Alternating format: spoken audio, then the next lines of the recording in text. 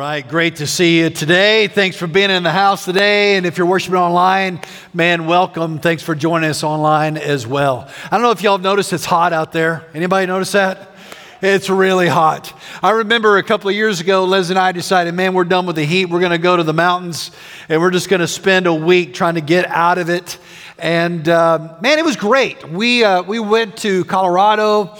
We whitewater rafted. We ate some great restaurants. We slept in way too late. We had just a lot of fun, but we also went on some hikes. Now, I don't know about you, but man, I like to go out and hike, but I'm always kind of like, okay, am I going on the right trail here? And I'm going to get lost, and is this going to be like, I thought it was 2 miles and it turns out it's 20, that kind of thing. And so we found this amazing app. It's called the All Trails app. And so you just put in your location and it will list off all the trails that are close to you, and they rank them, whether they're very advanced or medium or easy, and how long they are and that kind of thing. And then it gives you direction to the trailhead, and then when you get to the trailhead, you activate the app and it will illuminate a path, and then a little blue dot is you. And then as you walk along, you just kind of keep the little blue dot on the line, and you can walk along the trail. I mean, it's like foolproof. Anybody can use this and not get lost kind of app. And I loved it, man. We used it. We had so much fun. It was great. Just kind of, we're getting off the path. Here we go. Okay, let's keep the blue dot on the line. And it was great. But when I think about that, I think about it took a lot of trust really to follow this app, to use this app. I had to trust that the designers of the app knew what they were doing, that they had the landscape all accurately understood. I had to trust that I really was where the blue dot says I am. I had to trust that the trail marked out was the safest trail and the best trail, the most scenic trail. There's a lot of faith that went in to just using that simple app. And we've been talking about faith, and faith is a lot like that. We're in Hebrews 11, we're looking at the great people of faith and what it means to walk by faith. But in your own life, your faith walk means that you've got to trust that God's the designer of all things and that He knows how to run your life better than you do. You have to trust that you are where He says you are, especially in your relationship with Him. You have to trust that God really does have a pathway for your life that is good.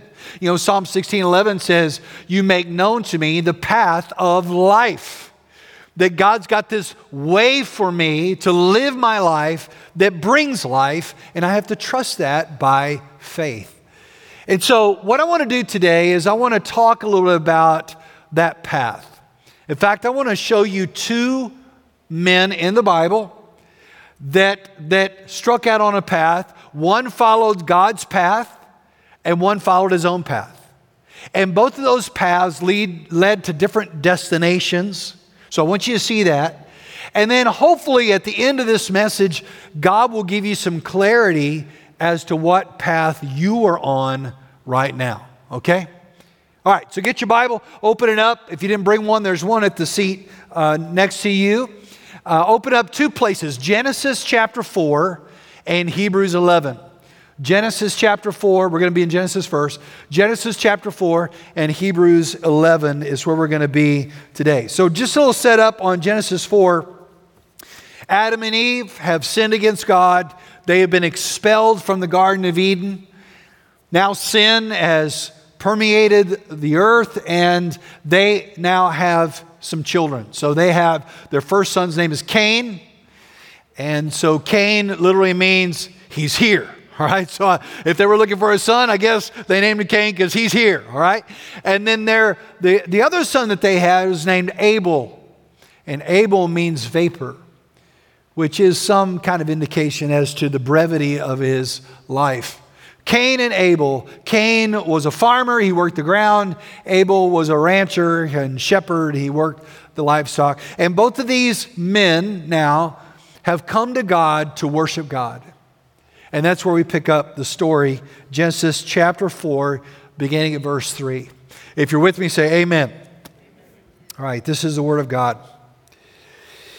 In the course of time, Cain presented some of the land's produce as an offering to the Lord. And Abel also presented an offering, some of the firstborn of his flock and their fat portions. And the Lord had regard for Abel and his offering, but he did not have regard for Cain and his offering. Now stop right there for just a minute.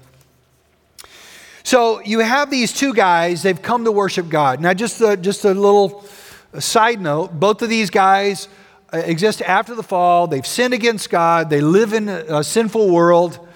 And they're outside the Garden of Eden. And they are now coming to approach God. And they're going to come to worship God. And so you just notice that they do a couple of things right. For example, they come at the right time. It says in the course of time.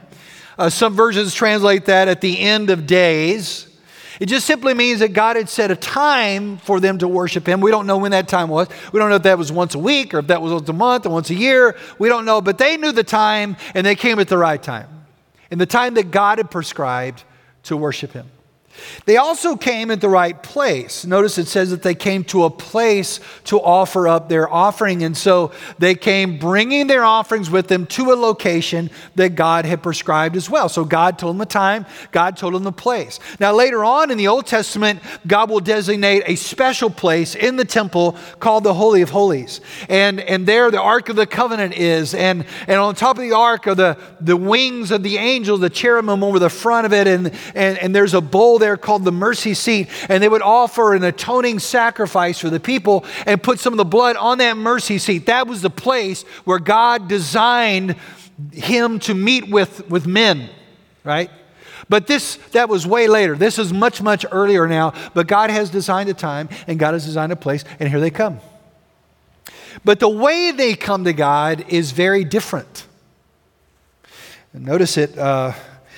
Cain came and brought some of his crops. We're not told what he brought, but he brought some of the fruit of his labor, some fruit of the ground. Abel brought a lamb, a sacrificial lamb.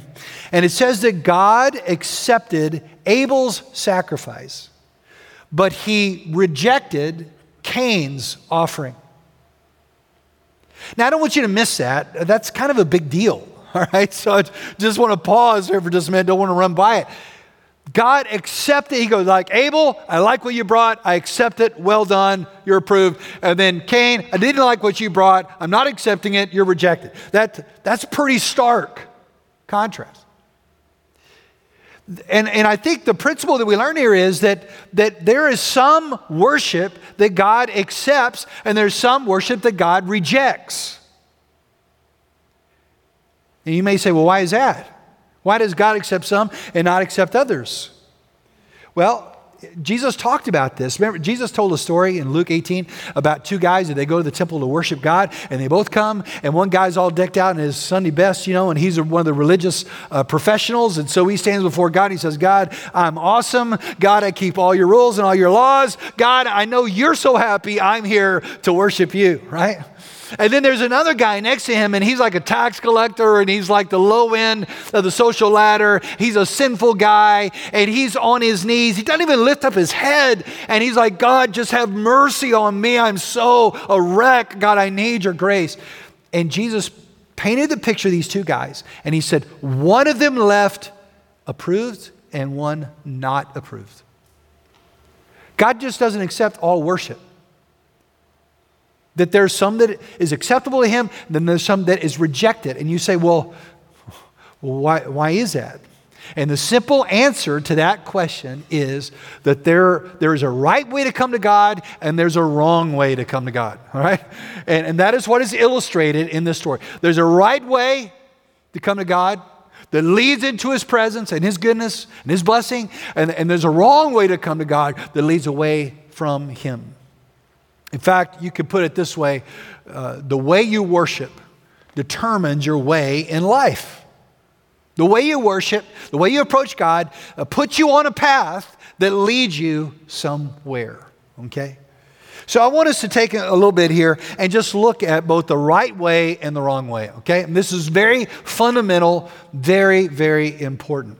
So the right way to come to God is illustrated by how Abel came to God, all right? That God had regard for his offering, that God accepted his offering. So what made Abel's offering so acceptable to God? That's a really good question.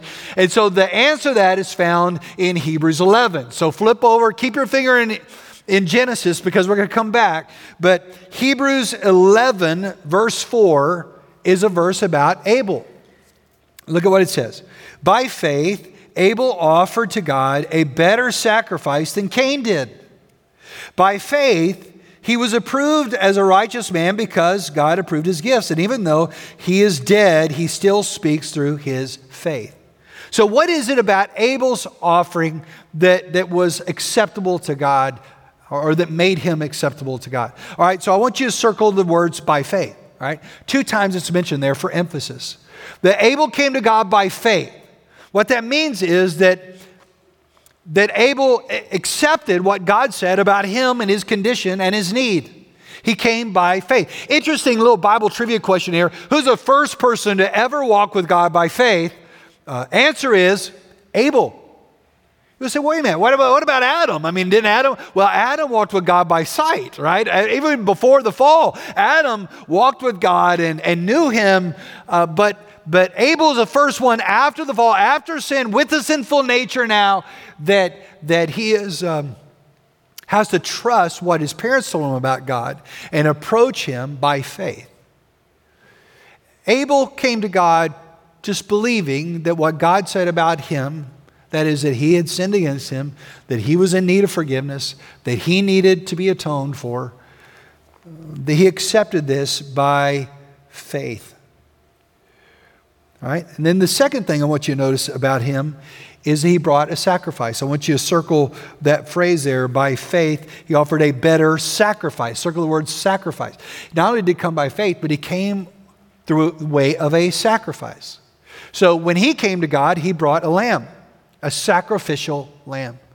Now, how did he know that he was supposed to bring a lamb and that only a lamb would be what was required to be accepted by God? How did he know that? Well, the way he knew that is because you go to Genesis chapter 3, you can see what happened to his parents. When Adam and Eve sinned against God, the first thing that they were aware of the moment they sinned was their nakedness, right? I gotta cover up, right? And so they experienced the need for a covering. That's the first thing they recognized. And so they immediately get some fig leaves together and they try to put it together to cover themselves. But when they finally come clean with God and God deals with their sinfulness, what does he do? In Genesis 3:21, it says that he took the skins of animals and he covered them with it.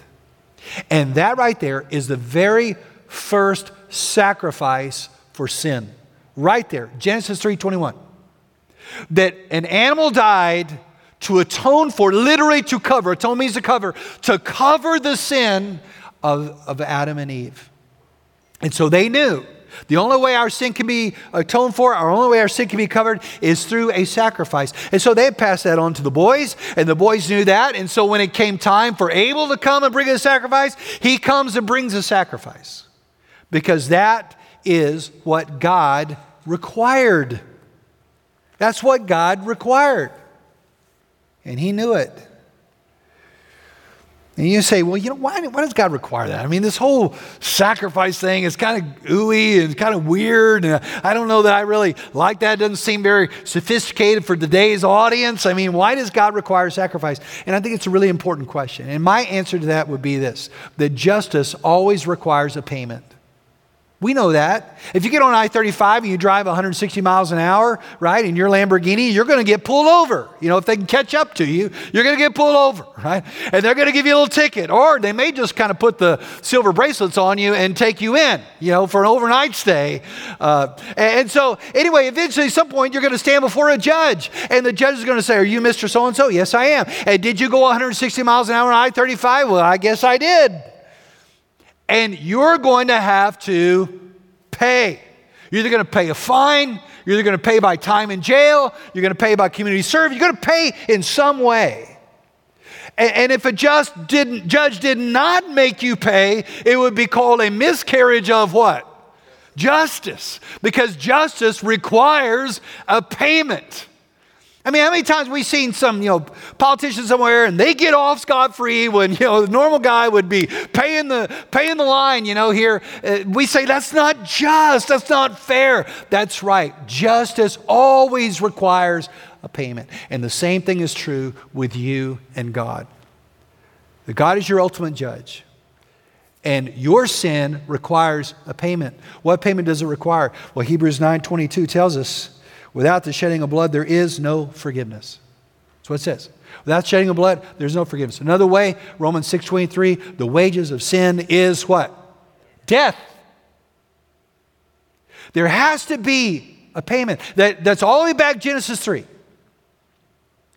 And so this is what Abel understood. He understood that in order to come, I believe by faith I'm a sinner. I know that I have to come and bring a sacrifice. And so he brings his sacrifice. I want you to look at what else it says about him. It says that he was approved as a righteous man. You see that? He was approved by God. He wasn't approved because he was smart. He wasn't approved because he was necessarily more moral than Cain was. But he was approved by God based on the offering he brought, because that's what God required. See that? So important.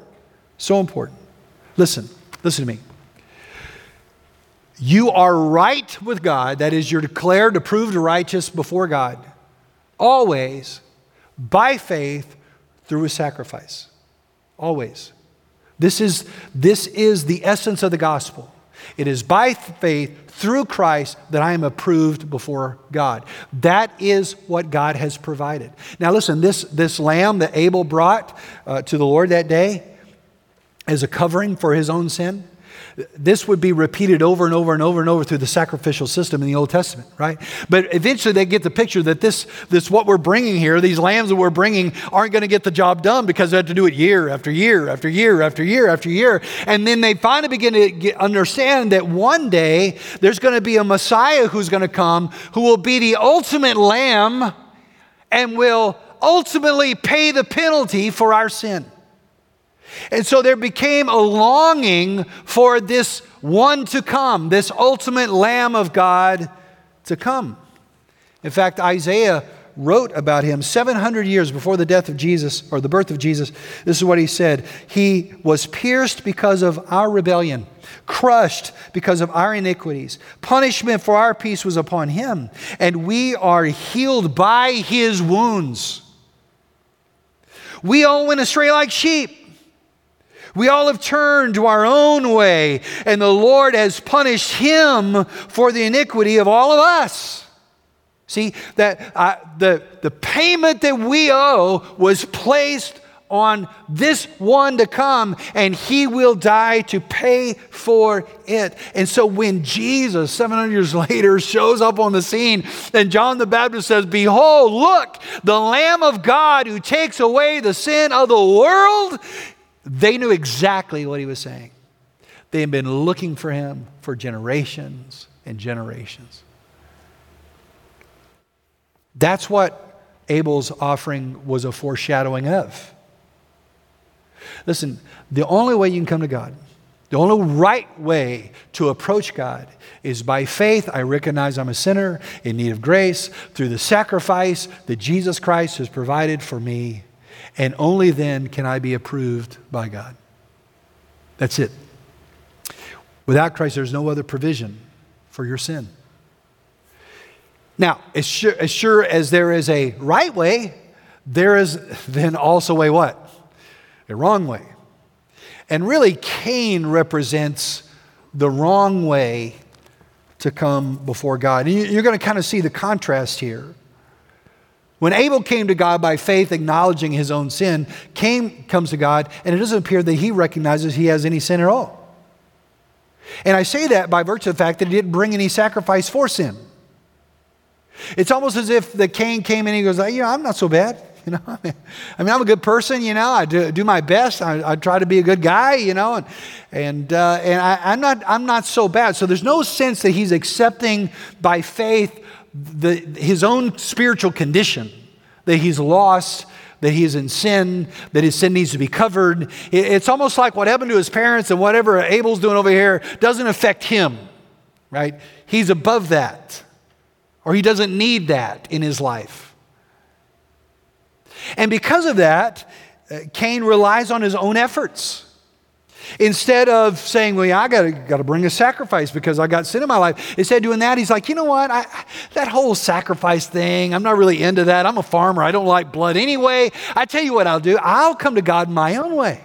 I've got my own style. I got my own way that I'll come to God. And you know what? I think I'll come with the fruit that I produce. And man, wouldn't that altar look a lot prettier if it had some pomegranates on there and some pineapples and some fruit, some veggies, and let's throw some radishes on there. And I'll just make me a little Thanksgiving cornucopia on here. And it's going to be so much prettier and so aromatic. And it's going to be awesome, man. That's the way I'm going to come to God. And that's what he did. He came to God his own way, but he didn't come to God the way God told him to come. That is at the core of every religion. Every religion says, we're going to come to God our way. We don't need to come through Christ. We don't need to come through a sacrifice. We don't need to admit guilt or sin. We're just going to come to God on our own way. And so I'll kneel to pray at certain times. I'll spin the wheel. I will say certain prayers. I'll go through certain rituals, and we'll do all this. And surely God will accept that because, after all, I'm a good person. And after all, I'm sincere. And after all, I'm crying out to God, and all the roads go to God anyway. And so surely God's going to accept my way just as much as he does your way. And we're all kind of going the same direction anyway. And that's how we get to God. But that is false. The book of Jude is a little book, I mentioned it last week. It's a little book that's right before the book of Revelation. And it's a tiny little letter, really. It's written to Christians. And the problem was that there were these false teachers coming into the church, even in the early church, that were saying that very thing. You cross, you don't need that. You don't have to go through Jesus. You're not so bad. And they just kind of proliferated this idea that we're all going to get there fine and you can kind of live and let live and do whatever you want. And so the writer of this book is warning these churches to not accept that that's not true. And so it's a warning light, all right? Maybe one day I'll get time and we'll go through the book of Jude, but it's just warning at one after the other. And I want you to notice what it says about these preachers that say you can go your own way and live your own life and it doesn't matter. Look at in Jude verse 11, this is what it says. Listen to these words. Woe to them, he speaks about these false prophets. Woe to them, for they have gone the way of Cain. They have gone Cain's way. That's what Cain was doing. Saying to you, there's another way, as long as you're sincere, that you'll be fine, but you won't. Ultimately, Cain was rejected. He was rejected by God. His way wasn't the right way. It was the way that God prescribed. But I want you to see something here that, by the way, before I say that, let me just say that there are a lot of people today that have that message. Hey, all roads get to the same place. Live how you want to. There are people that have podcasts and they have blogs and they write books and they are in pulpits. They have commandeered whole denominations. They are all over TikTok. This is the religion of TikTok. This is what people are hearing online. This is their message. It's a minimization of sin, despise the cross, the atonement, sacrifice. No, that's not what was happening there. God doesn't require that. Or they try to turn God into some child abuser, and they despise the gospel. They demonize the gospel. This is the message that's going out right now. It's very popular. But I want you to understand that is not progressive. That is regressive. It's all the way back to Cain. It goes all the way back here. This is where it all started. It's just repackaged, different names, different faces, same terrible message. And because of that, Cain was rejected.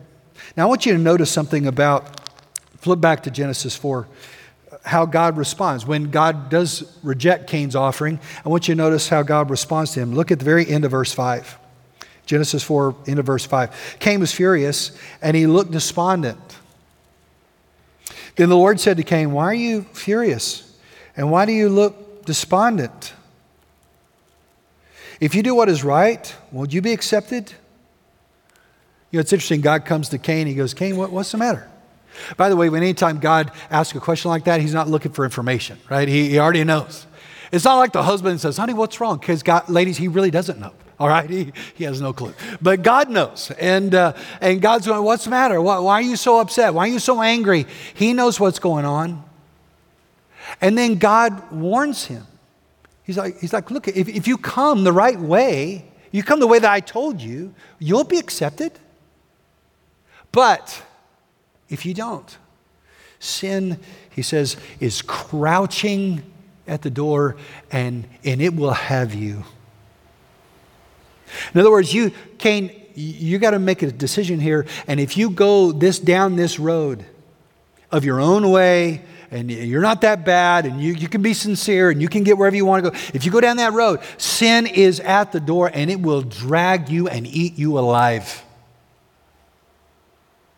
And so how did Cain respond to that? Did he go, oh God, I'm so sorry. Please forgive me. I know I just had pride and I'm going to come your way and I need forgiveness. No, he didn't do that.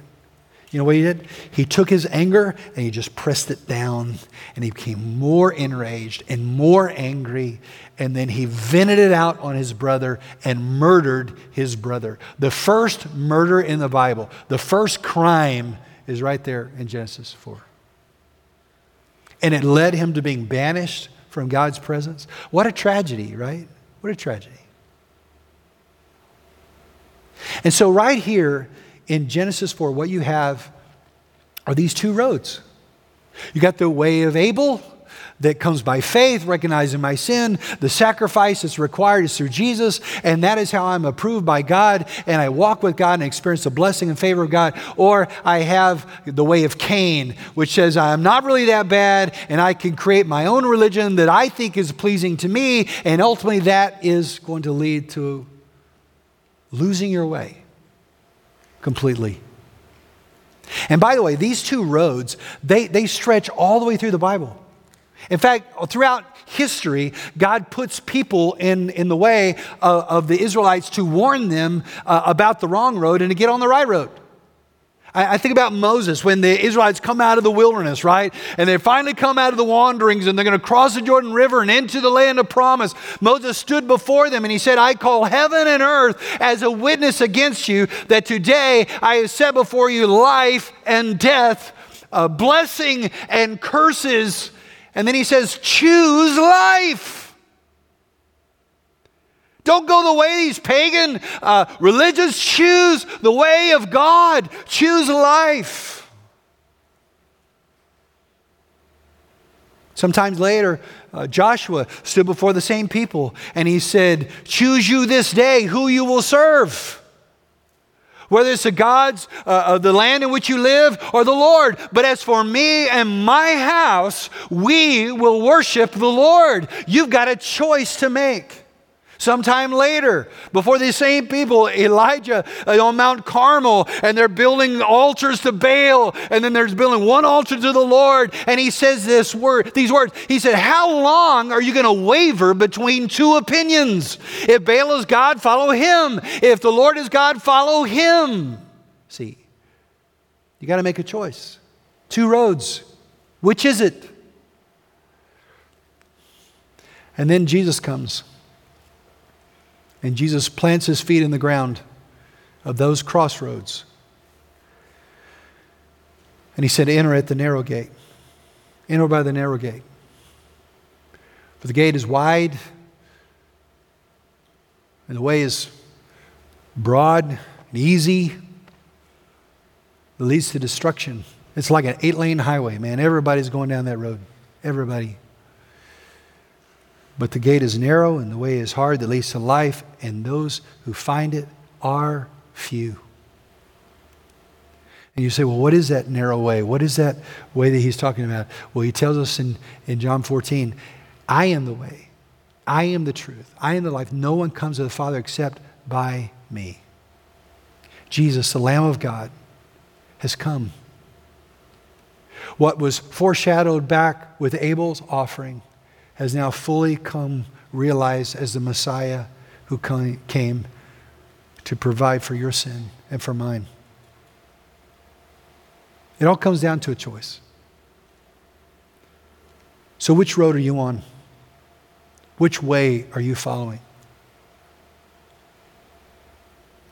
Would you bow your heads with me for just a minute?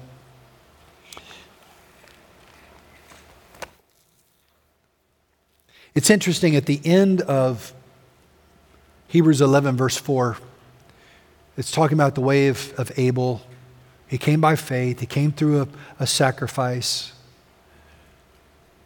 He was approved by God. And then it has a little kind of strange phrase at the end. It says, and even though he is dead, Abel still speaks.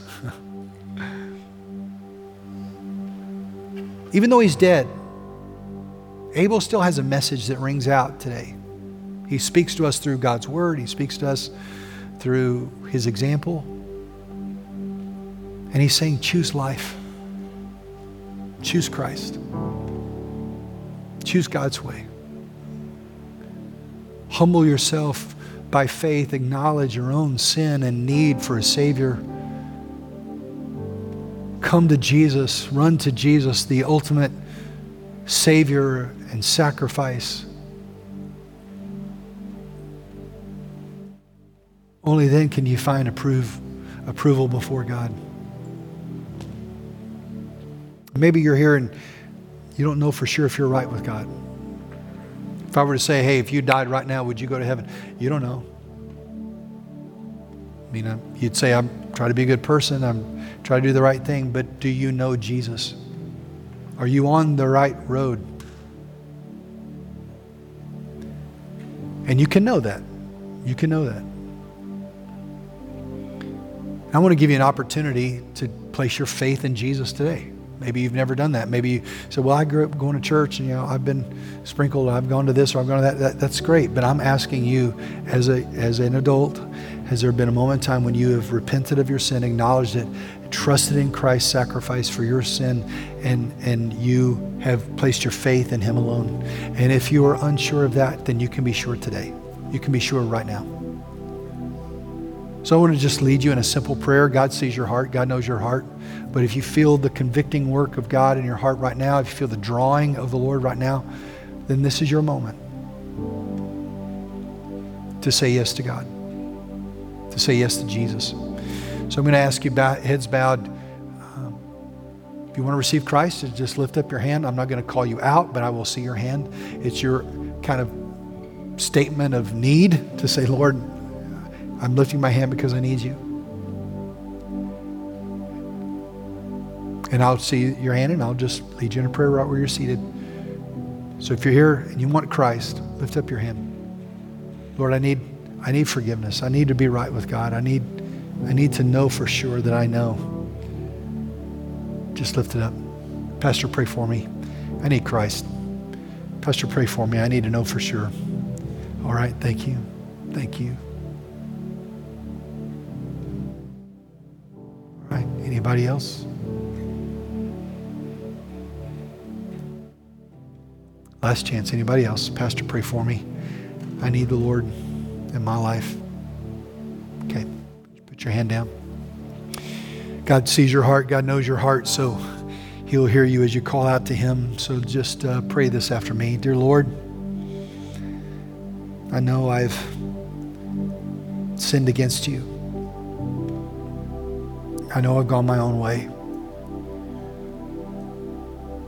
But I believe that Jesus died on a cross for me. I believe he rose from the dead. So I'm asking you now, please forgive me. Wash me clean. I know I can't be right with you on my own effort. So I'm relying completely on Jesus. And today I choose to follow you all the days of my life. Thank you for your love. Thank you for your grace in my life. Thank you for making me clean.